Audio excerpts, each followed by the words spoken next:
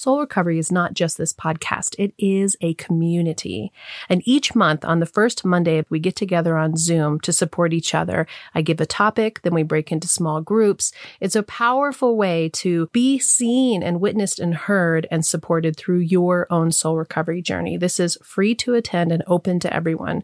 Go to the website to register. The next one is May 6th from 6 to 7 p.m. Mountain Standard Time. Also, in June on the 8th and 9th is an in-person soul recovery retreat in Lafayette, Colorado. This is going to be a weekend of incredible transformation, learning how to use soul recovery in your life and to leave that weekend transformed. Visit the website for more about what to expect and how to register. Enjoy the episode. My name is Reverend Rachel Harrison, and this is the Recover Your Soul podcast, a spiritual path to a happy and healthy life. I started recoveryoursoul.net after having profound changes in my life from my recovery of alcoholism and control addiction. I was guided to share the tools and principles of spirituality and soul recovery and help others to transform their lives as mine was transformed. For us to overcome external circumstances, we must first turn the attention to ourselves, focusing on inner change. Outer positive results in our lives will follow. As a spiritual coach, I can support you on your path to make real changes that will bring you a life of peace, happiness, connection, and abundance. Visit the website recoveryoursoul.net to book coaching sessions with me, read the blog, listen to some of my original music, subscribe and receive email updates. I think of Recover Your Soul as a community. Follow us on social media and join the private Facebook group to support each other and connect. I know that together, we can do the work that will recover your soul. Welcome back to Recover Your Soul. Thank you for joining me here today. We talk a lot in soul recovery about being okay when others around you are not okay. As a matter of fact, I think that this is really the call to taking responsibility for our own lives and our own happiness, being responsible for ourselves and our own happiness. Most of us were trained from the times that we were young to be responsible for their siblings, to be responsible for how things were going in the house, to be a good little girl or a good little boy, to follow the rules, to be compliant. And when we learn those things, what we're really learning is that we need to be caretakers, peacemakers, that we have to show up in a way for other people, for us to be loved and accepted by our family, by our parents, by our brothers and sisters, by our school, by wherever we are. And that's how we survive. That's how we learn the rules. But it gets taken to a different level. And for a lot of us, what we really learn is that if you're not okay, I'm not okay. That I have to be something else for you to be okay. And my recovery, my soul recovery, as I've said in previous episodes, has a lot to do with learning to be uncomfortable and to allow myself to sit in that discomfort and to be okay, even if someone else isn't okay. And I tell a story about my learning the term that you're only as happy as your least happy child, and how I wore that as a badge of honor, that if I could only be as happy as one of my kids, and that if one of them was having a hard time and wasn't all right, that it wasn't okay for me to be better than that. I also, just now, while I was saying that, remembered there was a time early on before I actually did real recovery where I was sober for a year. And that sobriety came because I was sitting in the backyard with my stepsister, who has been alcohol-free for a long, long, long time. And we were sitting in the backyard. She was in town visiting, and I was already getting sick and tired of what alcohol was doing to my life and to my marriage. And I was already feeling like there was something missing. that there was a disconnect, that I could tell that I was overwhelmed, that I could tell that this solution of using alcohol to check out wasn't working for me anymore. And as a matter of fact, what I really wanted was my husband to stop drinking, that I really wasn't happy with who he was when he was drinking. And I'm sitting in the backyard with my stepsister and somebody that I don't know. We're talking about this, and I'm talking about how I wish that we could be sober, that we could stop drinking. And this man asked me why I was waiting for my husband to make change before I was willing to make change. And something in me changed. Some awareness happened. Some click inside of me happened. Some switch was turned. That I realized that I was putting all my energy and all my power into somebody else's decisions for me to make the right decision for myself. And on that day, I stopped drinking alcohol. And it wasn't in recovery, and I didn't do a bunch of other work, but it was the start of what was a long and arduous and complicated journey to finally finding sobriety and finally finding soul recovery and finally choosing happiness. And what I see in these two stories of feeling like I needed to only do recovery or only be sober, since I didn't do recovery then, only be sober if it was in conjunction with what my husband was going to pick. And also this badge of honor that I had that I couldn't be happy if my kids weren't happy is really about not taking responsibility for myself. It's putting all of the energy and all of the attention on somebody else's decisions, somebody else's life, somebody else's world, somebody else's emotions, somebody else's reactions, somebody else's responses to whether I can be okay. And as I've done the steps and as I've done the soul recovery work, what I'm coming to learn is that I think that I thought that I was selfish if I did something for myself. That it would be selfish to actually allow myself to be happy if the people around me aren't happy. That I'd be selfish to put myself first. That it'd be selfish to put my needs above somebody else's needs. That it's not okay to have myself be the top of the list of importance. As a matter of fact, I should be down at the bottom. I should be making sure that everybody else is all right. We have a lot of our upbringing that tells us that it's not okay to be okay if something else isn't okay. That we take a lot of responsibility for other people's emotions. But the reality is that if we want to be a light in the world, if we want to be our fullest, truest selves, if we want to be able to walk around with integrity and honesty and strength, that we have to put ourselves first. And that it doesn't mean that you're putting somebody else last. It doesn't mean that it's an either or. It means that there's enough for everyone, but you are putting yourself and your needs at the top of that list. So as I've learned with my son in particular, with my kids in particular, and my husband, since that's my nuclear family, I have parents who are pretty individualized. They actually taught me to be independent, partially because they're both so independent. And even though there's two sides of every coin, that there's such appreciation that I have that I wasn't given a lot of responsibility to make sure that everybody, my mom and dad growing up, were okay. There was this responsibility just to be independent on my own and to be a good girl and not need very much. So as much as I appreciate the fact that they are out in the world and they don't really need a lot from me, I think that I wasn't given the skill set that I needed when I walked into a marriage and having kids to know how to deal with a bunch of people that needed stuff and that weren't having good days, or that felt overwhelmed, or that school was hard, or that friends were hard, or that marriage was hard.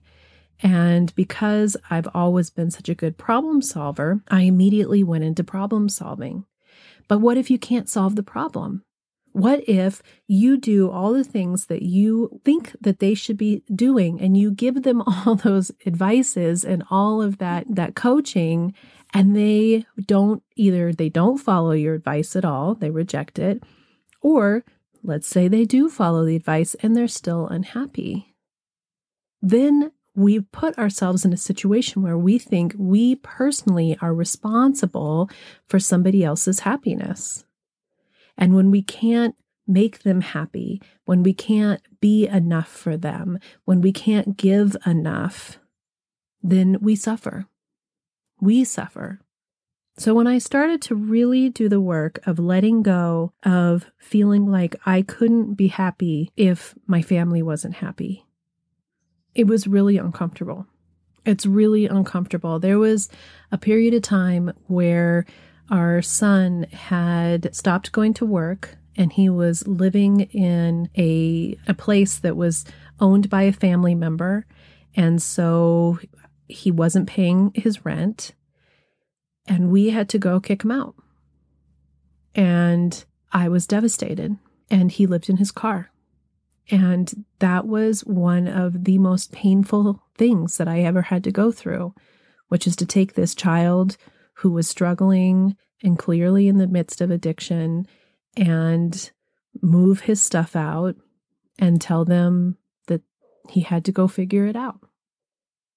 And I had to come to a place where I could really interiorly go inside and trust that this was part of his journey, that I had to let him fall down so that he could pick himself back up.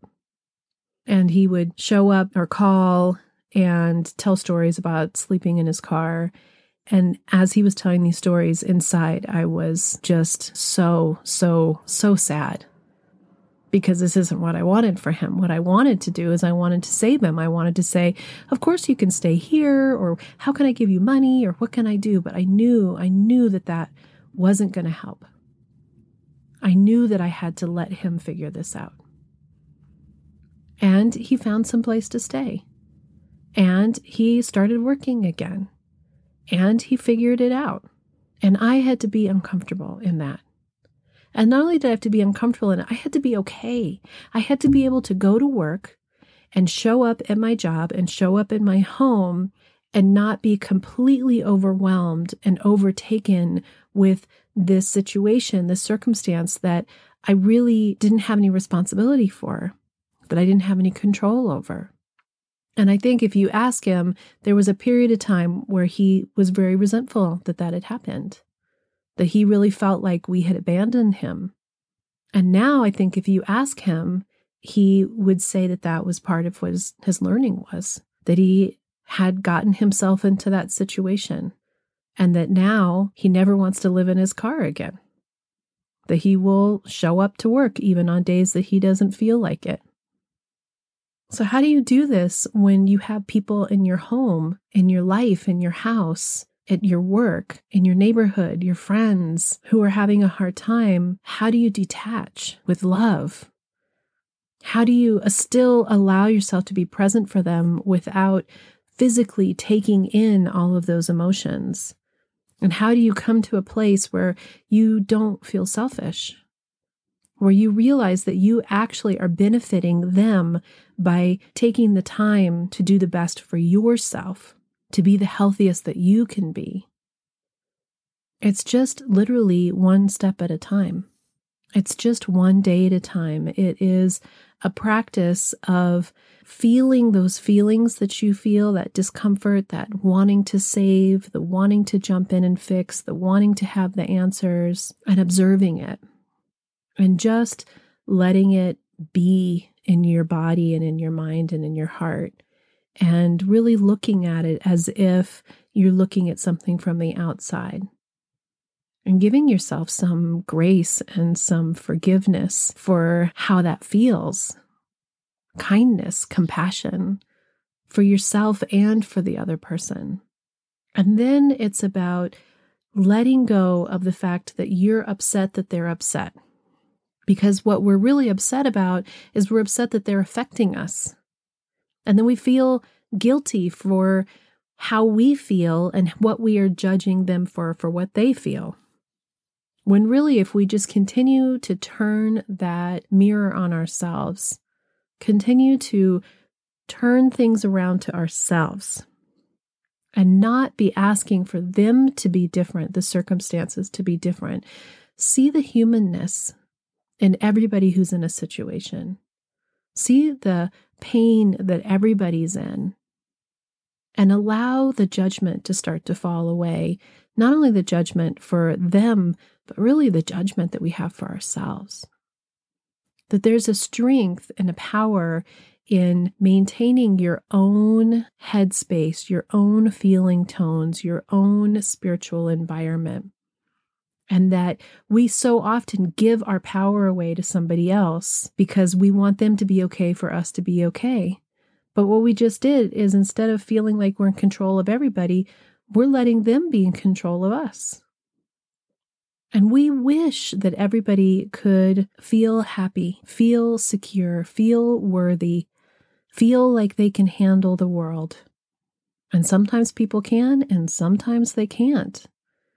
But there's almost nothing that we have control over that we can do to make anybody change who they are deep inside, not the outside stuff. You can change someone's circumstance, you can give them housing, you can give them transportation, you can give them a job, you can say nice things to them. But if they don't feel that inside part of themselves that can see their beauty and their worthiness and their potential in the world, their purpose, and that they can let go of the hurt and the anger and the resentments and the past that's holding them back, we can't make anybody do that. And as a matter of fact, all that attention needs to go on you doing that for yourself.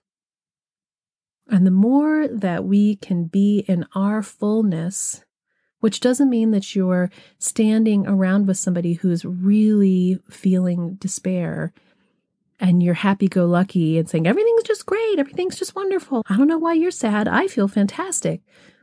There's a difference between ignoring somebody else's feelings and gloating about how you feel and being present for somebody and recognizing their struggle and not allowing that to come into you and take over your feelings. And just to hold space for somebody and say, I'm really sorry you're hurting. Yeah, that must be really hard. Or hold boundaries and say, if you can't pay your rent, you can't stay here. It doesn't mean I don't love you. And this is really hard for me, but you've got to figure this out for yourself. Or being able to be in a situation where there's somebody at work who is just one of those people that it's just always a hard, negative day. And to be able to have compassion for that person without judgment and not let it take your power. Not let it take your power. To have kids that are struggling and are having trouble in school or having trouble with friends, that's part of growing up. And the more that you have the strength just to say, I know you have what it takes to deal with this. What do you think? How do you think you want to deal with that? How can I support you without fixing it for them? And just witnessing the feelings that they have, witnessing the emotions that they have, being present for them, and just saying, I love you. I know it's hard. It was hard when I was growing up too. And to be able to let them go into their room or go into their space and feel sadness and still be able to go out into your world and have a nice dinner with a girlfriend, be able to enjoy a movie, be able to be in yourself, because what you're modeling for them is that this too shall pass, that you will be okay, that there is hope for things to get better because you're modeling that you've taken responsibility for yourself. You're modeling that you're giving yourself permission to have fullness, to have connection, to feel good about yourself. And I think so often we think that we're putting it in their face when really when it comes from kindness, when it comes from compassion, when it comes from a place of integrity, what you're showing is where people can be, to be that light. I know in the rooms of recovery that it is helpful, all spectrums of the people that come into those rooms. And for people who have been in recovery for a long time, those people that first walk in, what they see is they see people that were just like them, that have done this work and have found happiness, have found positive relationships, are able to not use. And the people who have been there a long time, when they see people that are first coming in, they have compassion and a memory of what it was like before they did the work. And it reminds them to keep doing the work. So there's no judgment one way or the other where you are on the spectrum. We are all on our path exactly where we're supposed to be. But if we're looking at the other people on the path and determining if we can be in our full strength, if we can be in our healing, if we can be in our moving towards being our truest, fullest selves because we think we need to tow the people behind us, we're only burdening ourselves in our own growth. And we're keeping us from being our fullest selves, being that shining light. We could never fix anybody else. We can't change anybody else. We're not here to do that. We're here to grow and change and expand our own souls, our own consciousness, our own journey, our own awareness. And everything that's happened to us in the past is part of that. Sometimes we want to say, oh, I wish that had never happened to me. That's terrible. There's a lot of hard stuff that happens in each of our lives, but each of those things that had happened, if you can take them as growth opportunities, as learning, as awarenesses, what you're really giving yourself is full strength, full potential, full soul recovery, full connection. And then you're modeling for the next person the work that you've done, the responsibility you've taken for your own happiness, and can show those people around you compassion and insight and wisdom and kindness and tenderness and empathy. So it's okay to be okay when the people around you aren't okay. It's okay to take care of yourself. It's not selfish. It's absolutely imperative that you take care of yourself first. Put the oxygen mask on yourself and then help the others around you. I'm no longer as happy as my least happy child. I'm now as happy as I allow myself to be. And my children are as happy as they allow themselves to be. And my husband is as happy as he allows himself to be. And as I've let go of the feeling that it's my responsibility to make sure that everyone else is okay, interestingly enough, everyone else is doing better because they're responsible for themselves. And I will continue to work hard to be responsible for myself. And I'm here to help you if you need support to be responsible for yourself. Until next time, namaste. Thank you for listening. I hope this episode offered you some tools and guidance and inspiration on your journey to recover your soul. If you'd like some support and encouragement with your soul recovery, book a coaching session with me. When you are ready for change, it's amazing what can be done in just a few sessions with some support. There's never any long-term commitment. This is your personal journey, and I'm just here to be a guide and assist you in connecting with your fullest and happiest self. Go to the website, recoveryoursoul.net, and there you can find out more about me, book your coaching or spiritual counseling session, subscribe to receive our email updates, listen to some of my music. I have some originals, and I've had various bands over the years. You can also read the blog that includes stories and insights from the Recover Your Soul community. I want to thank you for supporting the production of this podcast. Every single donation makes such a big difference, and you can donate on the homepage of the website. Also, by following, subscribing, reviewing this podcast on your favorite platform, you're helping to spread the Recover Your Soul message. I hope that you'll follow me on Instagram, Facebook, and even join the private Facebook group and become part of our transformation community. Share who you are, share where you're from, share your story. Let's all connect. Until next time, namaste.